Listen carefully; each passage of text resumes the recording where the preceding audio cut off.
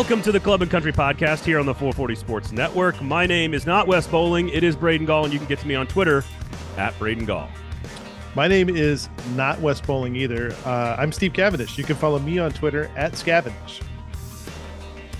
My name is also not Wes Bowling, but you are way more used to hearing me in this space. I am Tim Sullivan, the proprietor of ClubCountryUSA.com and the namesake of this very podcast, Club and Country. So at least one person on the show today that has been covering the team in their respective location for longer than anyone else, and me and Steve. that's collectively, we three have been covering the team as long as anybody. So we've got some fun stuff to do today. A lot of topics here, of course, obviously with 2 matches to go in the regular season. What do all the scenarios look like? We got to start talking scenarios, of course, upper half of the bracket, bottom half of the bracket in the Western Conference. We'll also touch on the fact that they won't be in the Western Conference. Nashville SC will not be in the Western Conference starting next season. So one and done. We'll get your thoughts on that. I just want to get a general sense from both of you on where you guys think this team is relative to the last 2 seasons heading into the final week of action here with 2 games left to go. So we'll touch on that. A lot of stuff about the U.S. men's national team inspiring play in their last 2 friendlies against Japan and Saudi Arabia. So we'll touch on that. A lot of stuff to get to today on the pod. Again, Wes dealing with some family obligations. So Steve and I happy to hang out with you guys. I'm sure, Tim, you would prefer hanging out with Wes, but here we are. You're stuck with us, buddy. Yeah, don't be so certain about that, Braden. All right. So before we do any of that, however, Tim, this is where you shine. Yes. Club and Country is brought to you by ML Rose, craft beer and burgers. Down on 8th South is the primary location that we talk about for the most part, but there are 4 other locations around town, if I recall correctly. They're sprouting up everywhere. I start to lose count. A great place to not only go have some craft beer and burgers, but to hang out with fellow Nashville SC fans and fellow fans of the podcast. We love to hear about people who have found the restaurant from our reads on this podcast and have come hung out with us at ML Rose before and after Nashville SC home games. The burger of the month is worth the price of admission every single time you go. I think they had a fried green tomato burger two months ago. Spectacular. I've had the Golden Girl chicken sandwich, which I guess technically is not a burger, but the September burger of the month, which is like this crunchy, like potato chip breaded chicken breast with peach mint slaw, pimento cheese, and habanero peach jam. It's one of the more creative things I've ever eaten in my life. It was absolutely spectacular. They have great drink specials, of course. Great place to take the family on the weekend. So go to ML Rose, everybody. It's really not that complicated. One of the greatest things about ML Rose during the pandemic was we used to order their nachos a bunch because, and I really, really appreciate this. A lot of people got this really wrong during the pandemic, was that if you build like their like massive pile of nachos and let it sit in a box for a half hour before it gets to your table, it sucks.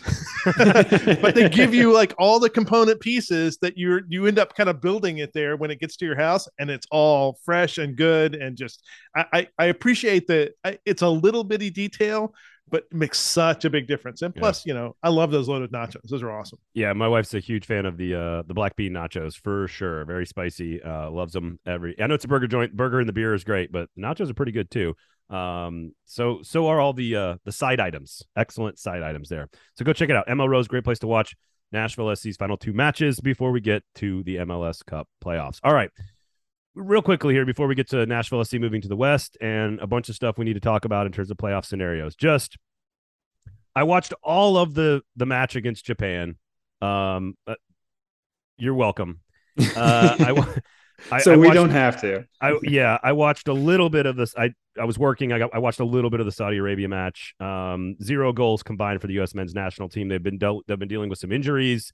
I guess my question for you two is to give me some optimism. We are less than 2 months away from opening group stage. Give me reasons to be excited about this team. There were moments in qualifying where I was very excited about this team, and I don't feel that way anymore, boys. Help me here. Yeah, I think one thing that is important to keep in mind, and a lot of people kind of either choose not to or forget to keep this in mind, is that Greg Berhalter's teams come out when the stakes are low and they play like the stakes are low. Sometimes that's literally choosing a lineup that is kind of a what the heck, who are these guys sort of lineup. And sometimes it's just the way they appear to be motivated throughout the game. And we saw that in the final match of World Cup qualifying in Costa Rica. They said, hey, we don't need to win this game. We just need to not lose by 5. And they went out and kind of played that way, and they didn't play their best game.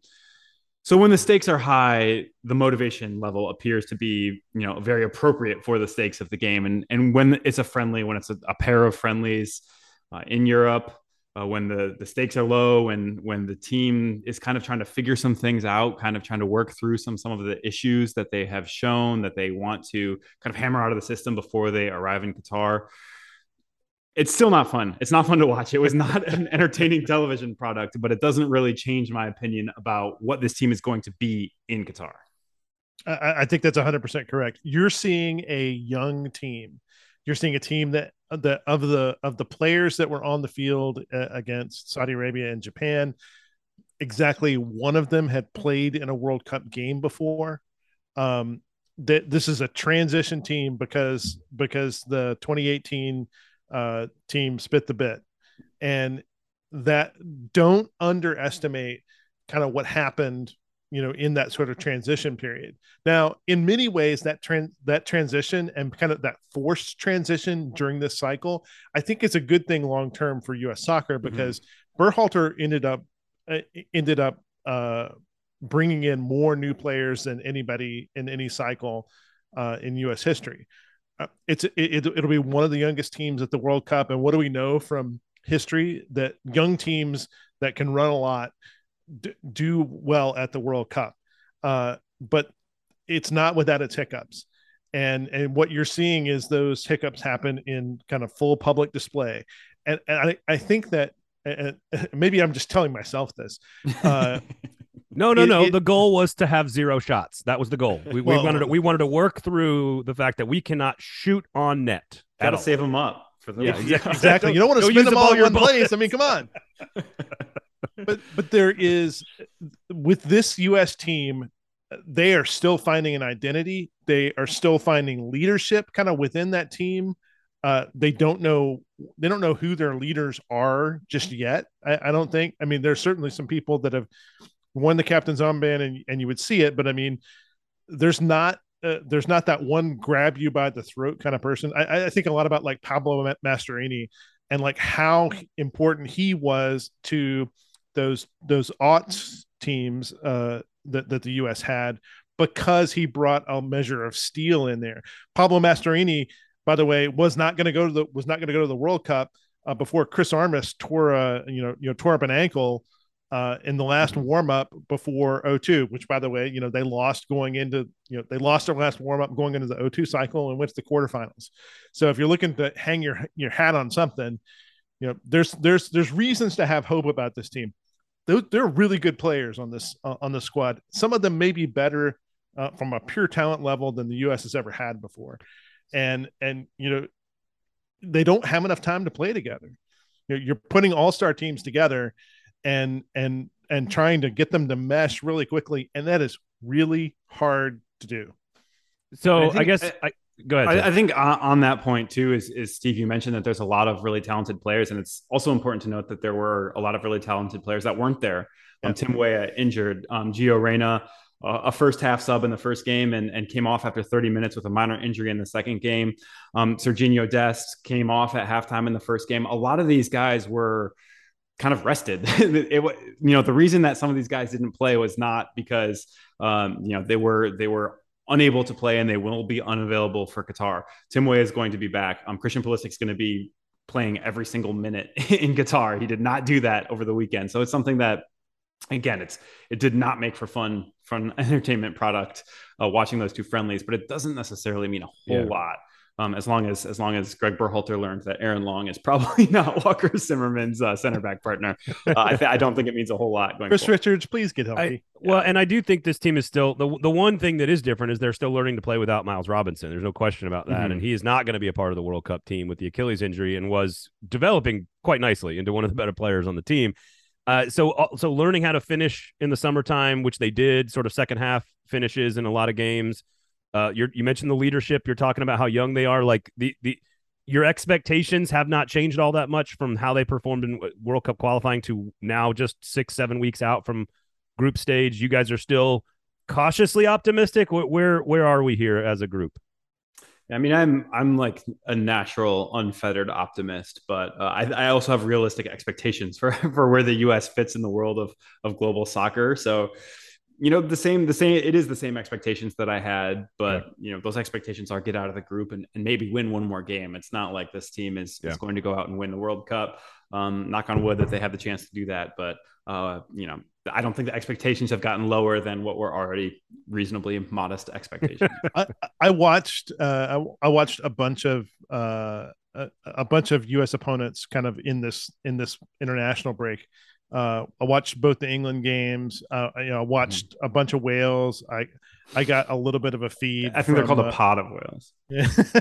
I got a little bit of an illegal feed to watch some of an Iran friendly. Be careful when you're watching illegal Iranian feeds. There is not. There are no invincible teams kind of within our group. I would go so far as to say I don't think Wales is very good. I think Iran is better than Wales. Yeah. Wales is a great story, but Wales is not very good. And to be quite honest, I'm much more concerned about beating Iran, and maybe that's just leftover. I'm kind of PTSD from the 1998 World Cup. Man, that's a long time to hold on to that one. Yeah, well, scars go deep, buddy. I'm worried about the Iran more, and honestly, I think we have a puncher's chance against England. Okay. I watched England can be completely turgid at times, and they have the same problem that the U.S. has, which is they have a lot of young attacking talent that they have not necessarily figured out how to use to their fullest extent. You saw a little bit of it in the Germany game, but this is an England team that in the Nations League got relegated because they don't have their act together. Their backline is not. I mean, for all the concerns about the U.S. backline, the England backline is just not that good. Especially if they're going to continue, floating Harry Maguire out there. So I just, the U.S. is not. It should not be wowed by anybody in their group, and they should, if they're playing up. Which to Tim's point, I think he's exactly right. This team plays up to its best opponents, plays down to they did it all throughout qualifying. I think they can do the same in the World Cup. I feel so much better. I hope everyone else feels so much better now. I do. There's a whole like rest versus rhythm thing, right? About these friendlies, and so I think most people understand that, but man, it was not inspiring. Yeah. It's not, and really part of it too is Tim has said this before. They play a very deliberate kind of very specific style of play under Berhalter that is, I mean, honestly, it's more of a club style of play. And that's hard to put together when you're just pulling guys together for, a week at a time. They have some fairly specific sets of instructions that when they play simpler, and you saw this like in the second half of the Japan game, and you saw this a little bit against Saudi Arabia. When they play simpler and more direct, which I think you're going to see more of that at the World Cup, they're a much more dangerous team. Okay, all right. I was expecting doom and gloom. I'm pleasantly surprised, and now with Tim, optimistic here, because I'm the opposite. I'm like eternally pessimistic about anything that has to do with the U.S. men's national team. So that's just a me problem. All right, so Nashville SC is moving, to the Eastern Conference. 1 year in the Western Conference. Personally, I mean, from a travel standpoint, this makes a ton of sense with the new television broadcast distribution model. This could make a ton of sense from a rivalry standpoint. It makes a ton of sense. Predators fans have been dealing with this for years. They hate being in the Western Conference in Nashville. So I guess your initial thoughts on the move. I think I don't know what's not to like about it. I think it's a whole lot of positives for both the club, the fans, and maybe even potential broadcast teams who may or may not be calling games in the future that I want to see Tony, and I'll be very blunt, I want to see Tony and Jamie calling games against Atlanta, against Orlando, against these teams that are rivals? Yeah, I think from the big picture perspective, I think the rivalry part of it is a huge part of why it makes a ton of sense. Atlanta, under 4 hours away. Cincinnati, 4 hours away. Sporting Kansas City, I believe, was the closest Western Conference team, and it's 8 hours away. You can't do that as a day trip if you're driving. So it is a situation where there are suddenly realistic, fan bases that you can go hang out with and build a rivalry with, a friendly rivalry, hopefully. But it is a situation where it makes a ton of sense.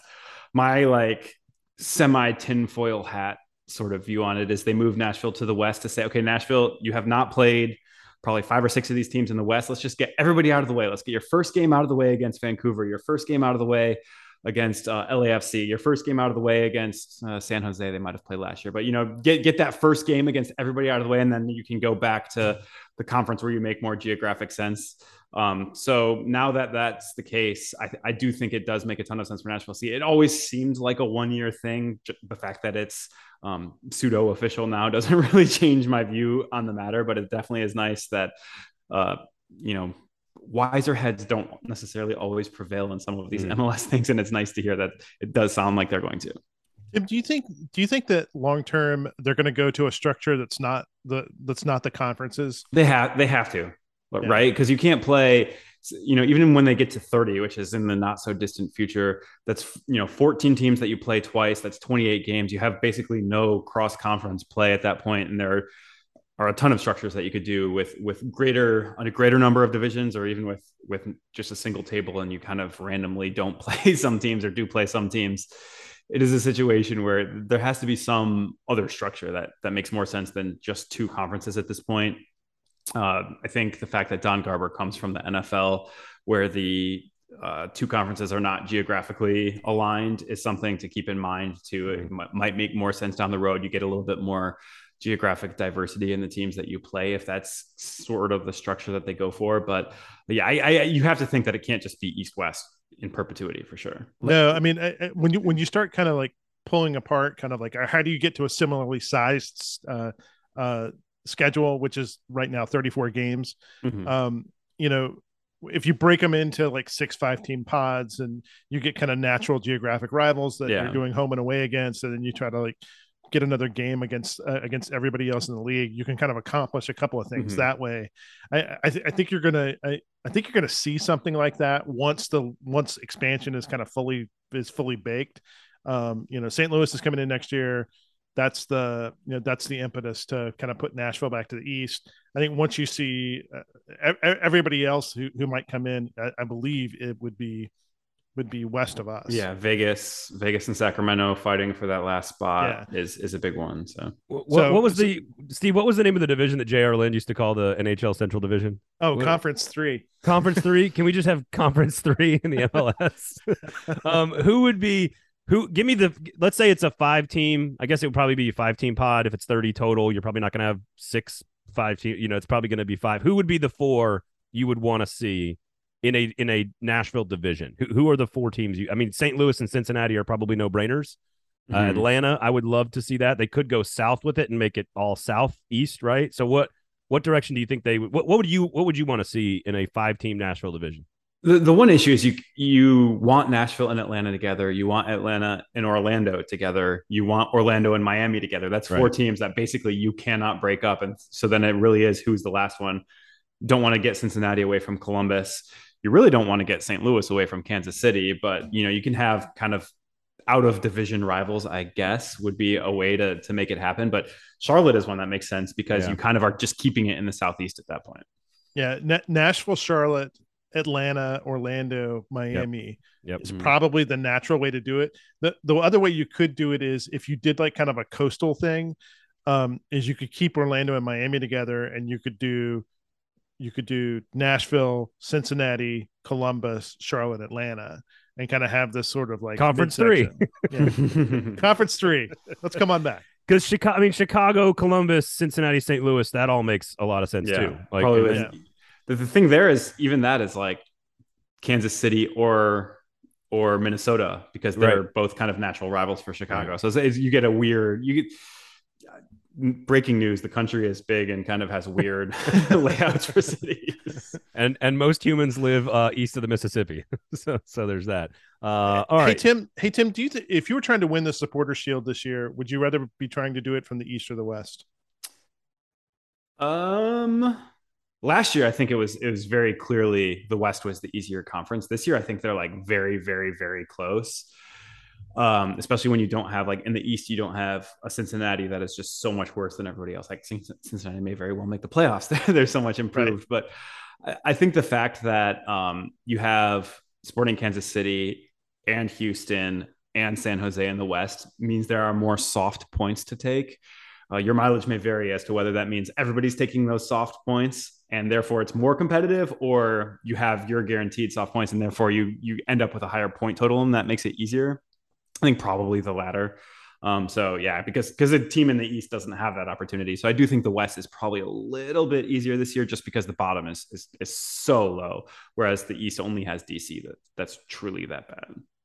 I want to get your thoughts, guys, on sort of the state of the franchise heading into its third postseason run, hopefully, of course, here in just a few minutes, and just sort of how the story about this third season will be written when it's all said and done. I'd like to get you guys to do some prognostication in just a few minutes, and we'll look at all the different scenarios that could play out for Nashville in their final two matches. Of course, the final match at home against Houston on Sunday at 7:30 at the exact same time as Elton John at Nissan Stadium, unfortunately for me, as well as, of course, the season finale against LAFC on the 8th following the next weekend. But before we do any of that, boys, if I were to go watch a match, Nashville SC match, where would I watch one of those, Tim? Yeah, you know what? I've long suspected that one of the best places to go watch a Nashville SC match, or if you are going to the match at home, you can walk to or from here before or after, is ML Rose on 8th South. It is a 14-minute and 20-second walk. I walked into ML Rose after a game a few weeks ago and showed Wes my watch. And I said, look, this is how far it is. I've been saying it's 10 to 15 minutes this whole time. So it really is a conveniently close place to go to pregame or postgame for matches too, not just watch the final away match against LAFC. Great beer, great people, great food. We get a ton of people for the away matches. A ton of people hang out there, and you can see people decked out in gold gear. That's not something that you're going to see at a ton of bars around Nashville. And it's something that we're really happy that not only has ML Rose kind of embraced us, but they have embraced being a soccer bar too. Yep. And I will say this, like, we're all about locally owned companies that are like kind of owned and operated here by Nashvillians and for Nashvillians. And the Charlotte location is great. I love the Charlotte location. My wife works over there. We do the Charlotte location all the time, but there's something different about walking into the 8th Avenue one that brings me back 15 years to like when I was when I was in my late 20s and single and like having fun and being out and doing fun stuff. There's just something nostalgic about that, sitting at that bar, looking at a gazillion stickers from all over the world. Like it's a great place to pregame, postgame, great food, the garden in the back now. It's a great place to watch matches. It's a great place to watch anything, and a great place to grab a after work cocktail and a beer, or perhaps a lunch meeting. I do lots of lunch meetings at ML Rose on 8th Avenue. The craft beer selection that they have is insanely good and very well curated. So so they do a thing, their managers get together once a quarter and go through all the different offerings that might be on the beer menu for the next quarter. And I've sat in on a couple of those discussions, and it's kind of really sort of wild to see, because there's a lot of balancing that goes on. You know, you can't put like, oh, look, here's 20 new IPAs that we're going to add to the menu. You might want to inform some other places around town that you can't do that. But it's a really broad, kind of diverse list of beers that, you know, it's a really good draft list, and then they supplement it with a pretty extensive kind of bottle and can collection. You can get. Particularly in and you know, we're here in September, so it's the end of summer, but particularly in summer, there's kind of a broad range of kind of like really crisp, refreshing beers that you can find that aren't gonna kind of blow out your palate with, you know, with a billion hops. Well, as a guy who's pro hops, I also too want variety, and if your beer makes it onto that list, you've done something right. Yeah. Because curated is a loose term for how seriously ML Rose takes it when it comes to putting it. And they got specials all the time. Like they've got like these 4 beers on a special for $4. They've got a happy hour from every location has a different happy hour. So they're always doing something special for their patrons, as they say. And so go check them out before the game, after the game, during the game, all different times. ML Rose. All right, Houston. Last home match. Nashville SC, 3 points, 1 point, a loss. They are currently 4th in the standings, hosting a match right now. What are the scenarios that fans need to know in terms of how this match could play out heading into the final weekend next weekend? Yeah, I think the most important thing to keep in mind is that this is one of the last games of the weekend. It's Sunday evening. A lot of games are happening on Saturday, and it's possible that Nashville's playoff fate could be sealed by the time they even kick the first ball on Sunday evening. However, 1 point is not going to be enough to keep that hold on a home game in all likelihood, unless every single thing went right for them. It would not be enough to keep hold on that playoff game. If they win, it's pretty much there. It definitely seals them in the playoff field, which is all but official at this point, and it almost certainly keeps them ahead of the competitors to take that 4th spot. Depending on what happens with the FC Dallas game Saturday afternoon, they could even move up to the 3rd spot with a win against Houston. So, if you have a game that has these level of stakes going into the final couple of weeks of the season, quite frankly, Houston is the team that you'd want to have it against. And Geodis Park is probably where you'd be wanting to play this game because Nashville SC has really come around on its form in Geodis Park. Houston Dynamo has fallen apart over the course of the season. They've already made a coaching change. Paulo Nagamura was unceremoniously relieved of his duties just a few weeks ago. It's a situation where Nashville has no excuses to do anything other than go out and score a bunch of goals and take all 3 points. How bad do you think it has to be that Nagamura was fired within sight of the finish line when you knew he was going to be fired, and they were just like, screw it, let's do this now? I mean, it had to be like something had to be up there. Well, so I heard a pretty good discussion about this on, I can't remember if it was Allocation Disorder podcast or Extra Time, the official MLS podcast, and official anti-Hani Mukhtar propaganda. The official podcast of Sebastian Driussi. Yeah. But it seemed like they knew pretty early on that Nagamura was not going to be the guy. And it was just a matter of, do we let him get to the end of the season, or do we want to make ourselves kind of like the college football concept of, do we want to be the place that every coach gives a first look? Every candidate says, this is the first job that's available. I'm at least going to give it a look, because Houston is not a job that guys are going to give a look if a few other more desirable positions come open. And that makes sense to me. At the same time, I'm always a guy that's like, hey, man, you hire this guy to a 2 or 3 year contract, you might as well let him see out the first year before you fire him.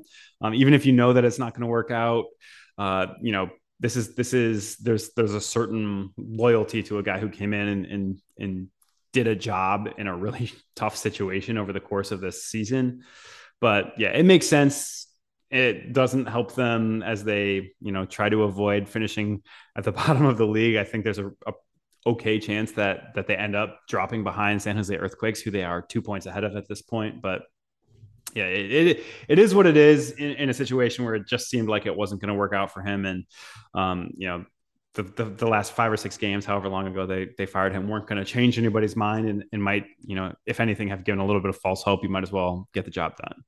And it feels like a loss here, like with all that's at stake, with them finally sort of finding their form and 14 goals in 4 matches and the way the team had been playing, it feels unacceptable to do anything but take 3 points if you're a fan of this team.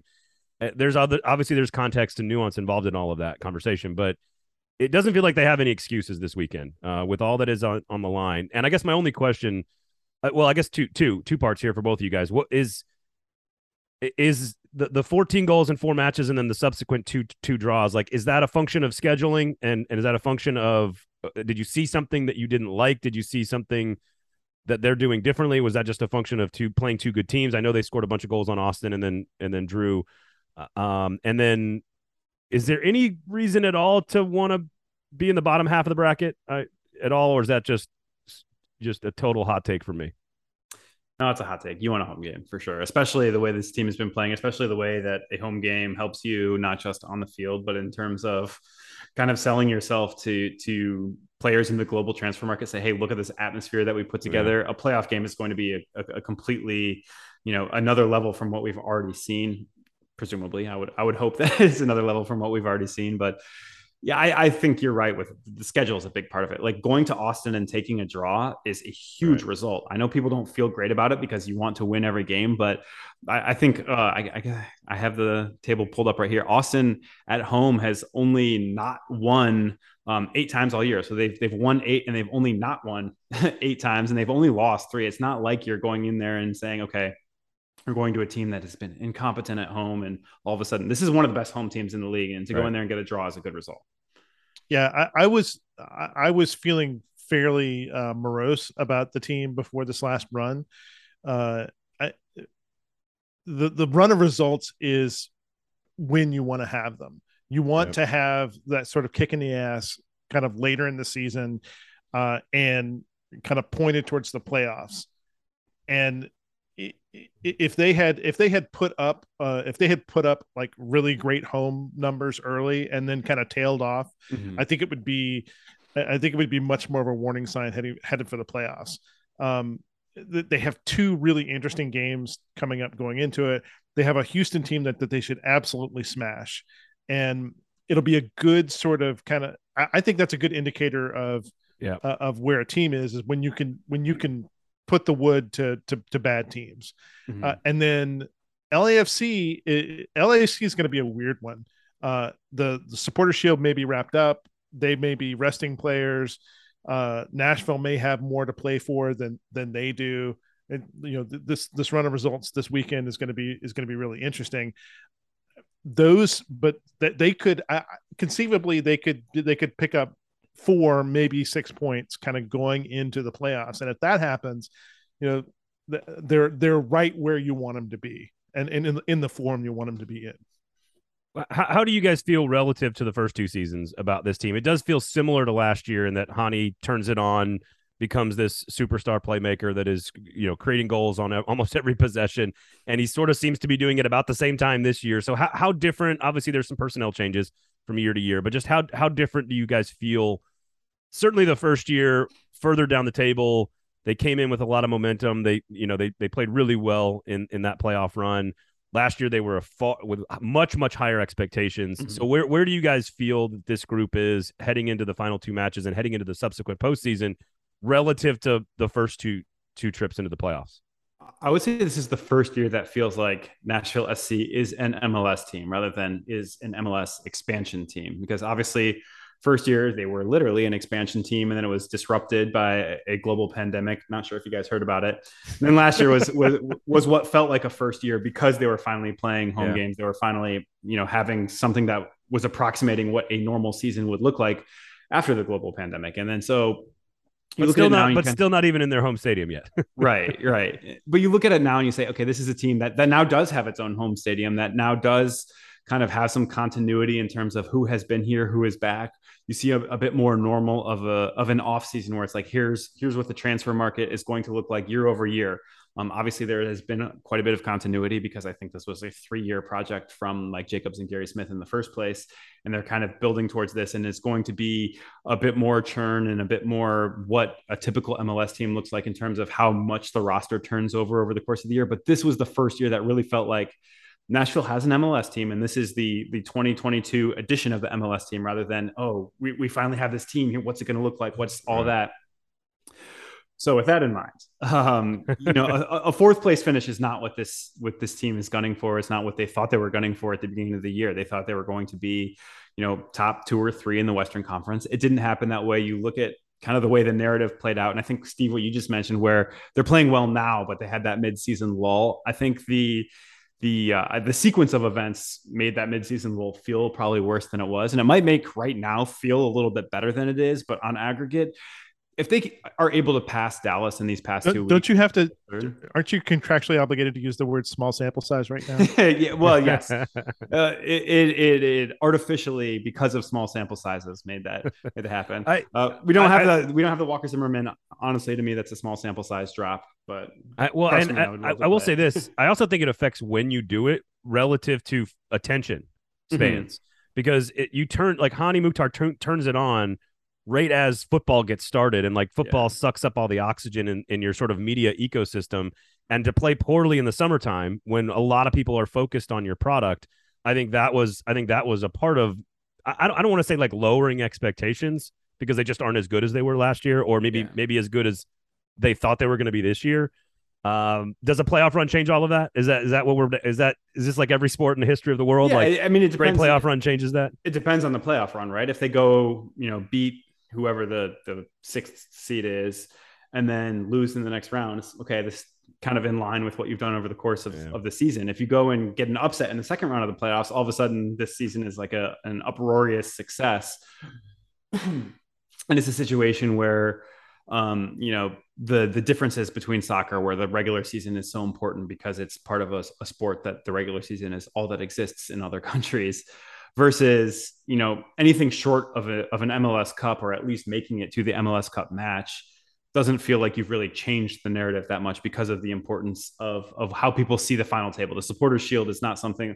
Who won the Supporters Shield in the NFL last year? It's not called that, but who had the best record in the NFL? I don't remember, but I remember who the Super Bowl champion was, right? So it's kind of a different situation for soccer, but the story is yet to be written. But I think even if they pass Dallas in these final two matches and finish third in the conference, it's pretty more close. of a rhythm. It's more of a rhythm of what a typical franchise will be going forward, rather than, okay, the excitement of a first year, the excitement of a non-pandemic year, the excitement of opening a stadium year. All of a sudden you're kind of settling into a rhythm, and a team is not going to be elite year after year in a league with a salary cap. And I don't think people are going to be too disappointed as long as less than elite still means finishing with a home playoff game and potentially, hopefully making a run in those playoffs. I do think that it was that the timing of kind of how they've pulled it together here is probably less fortunate for the club and on the business side, because there were so many people sampling the product here early in the season, and in some, there were some miserably hot games in, like June, July, that they had 28,000 people at. And a lot of those were people coming there for the first time, wanting to see it, and they would see like a hot, lethargic 1-1 draw, and it doesn't kind of do much to sort of with a late sell the team long term, especially with a late concession. Yeah, exactly. Giving up a lead late in the game and walking out, and you're like, oh, it was a really nice stadium, but that was disappointing. Here's the key. My 5-year-old leaves in like the 88th minute every time because traffic, That would have saved you the Portland game. She's never. I was gonna say how many equalizers did she miss? She's never seen them lose. She thinks they've won every single match. Like, she's been like 5 times, and every time we leave in like the 89th minute, right before it gets crazy, and there you go. She thinks they've won every one. It's quite nice. It does feel like, first of all, we do have to step back for a second and just say 3 straight years of MLS playoff for an expansion franchise. Like there is, like, we can get lost in the weeds of expectations of the preseason and how they've played in the summer and then how they played recently and all this other stuff. But we're awfully spoiled to be complaining about where they're at in the table just three years into an expansion franchise. Yeah, and if they win a playoff game, I believe that sets a record for an expansion team winning a playoff game in the first 3 years. They might. It's unclear whether they passed it last year with Seattle, because the playoffs had a very different structure when Seattle joined the league back in like 07, 08. So, but either way, like, I know, I understand the disappointment. I was saying it in the middle of the summer when everybody was really disappointed about how the results were going.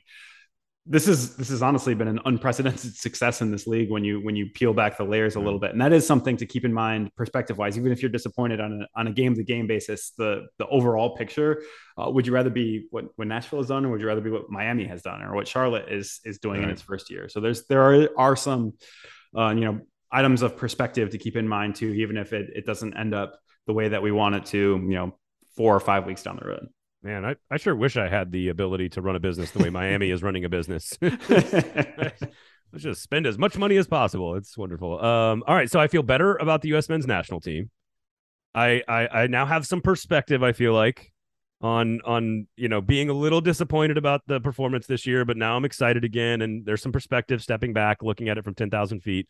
You guys, there no excuses for this weekend against Houston, that's for sure. Final home match of the year, 7:30 p.m. on Sunday night, so make sure you check it out. Pregame and postgame, where should we go to pregame and postgame, Tim? I would recommend ML Rose on 8 South. It's a 14-minute and 20-second walk. That is precise. That no second source is needed on that one. That is for sure.